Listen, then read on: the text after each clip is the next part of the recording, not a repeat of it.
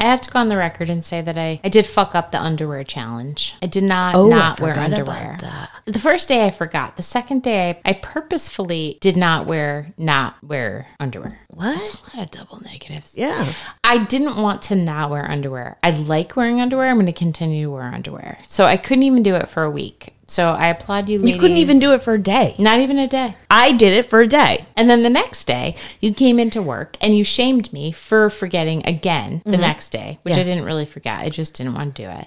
And then you said that you didn't have underwear. And then I said, show me your ass so I can see that you don't have underwear. And you refused. And then we had a fight. We had a fight. A physical altercation in which work, I tried to pull your panties down. And she tried to pull my pants down right there at work. To see. And my big bosses just stood there like watching. They didn't even stop us.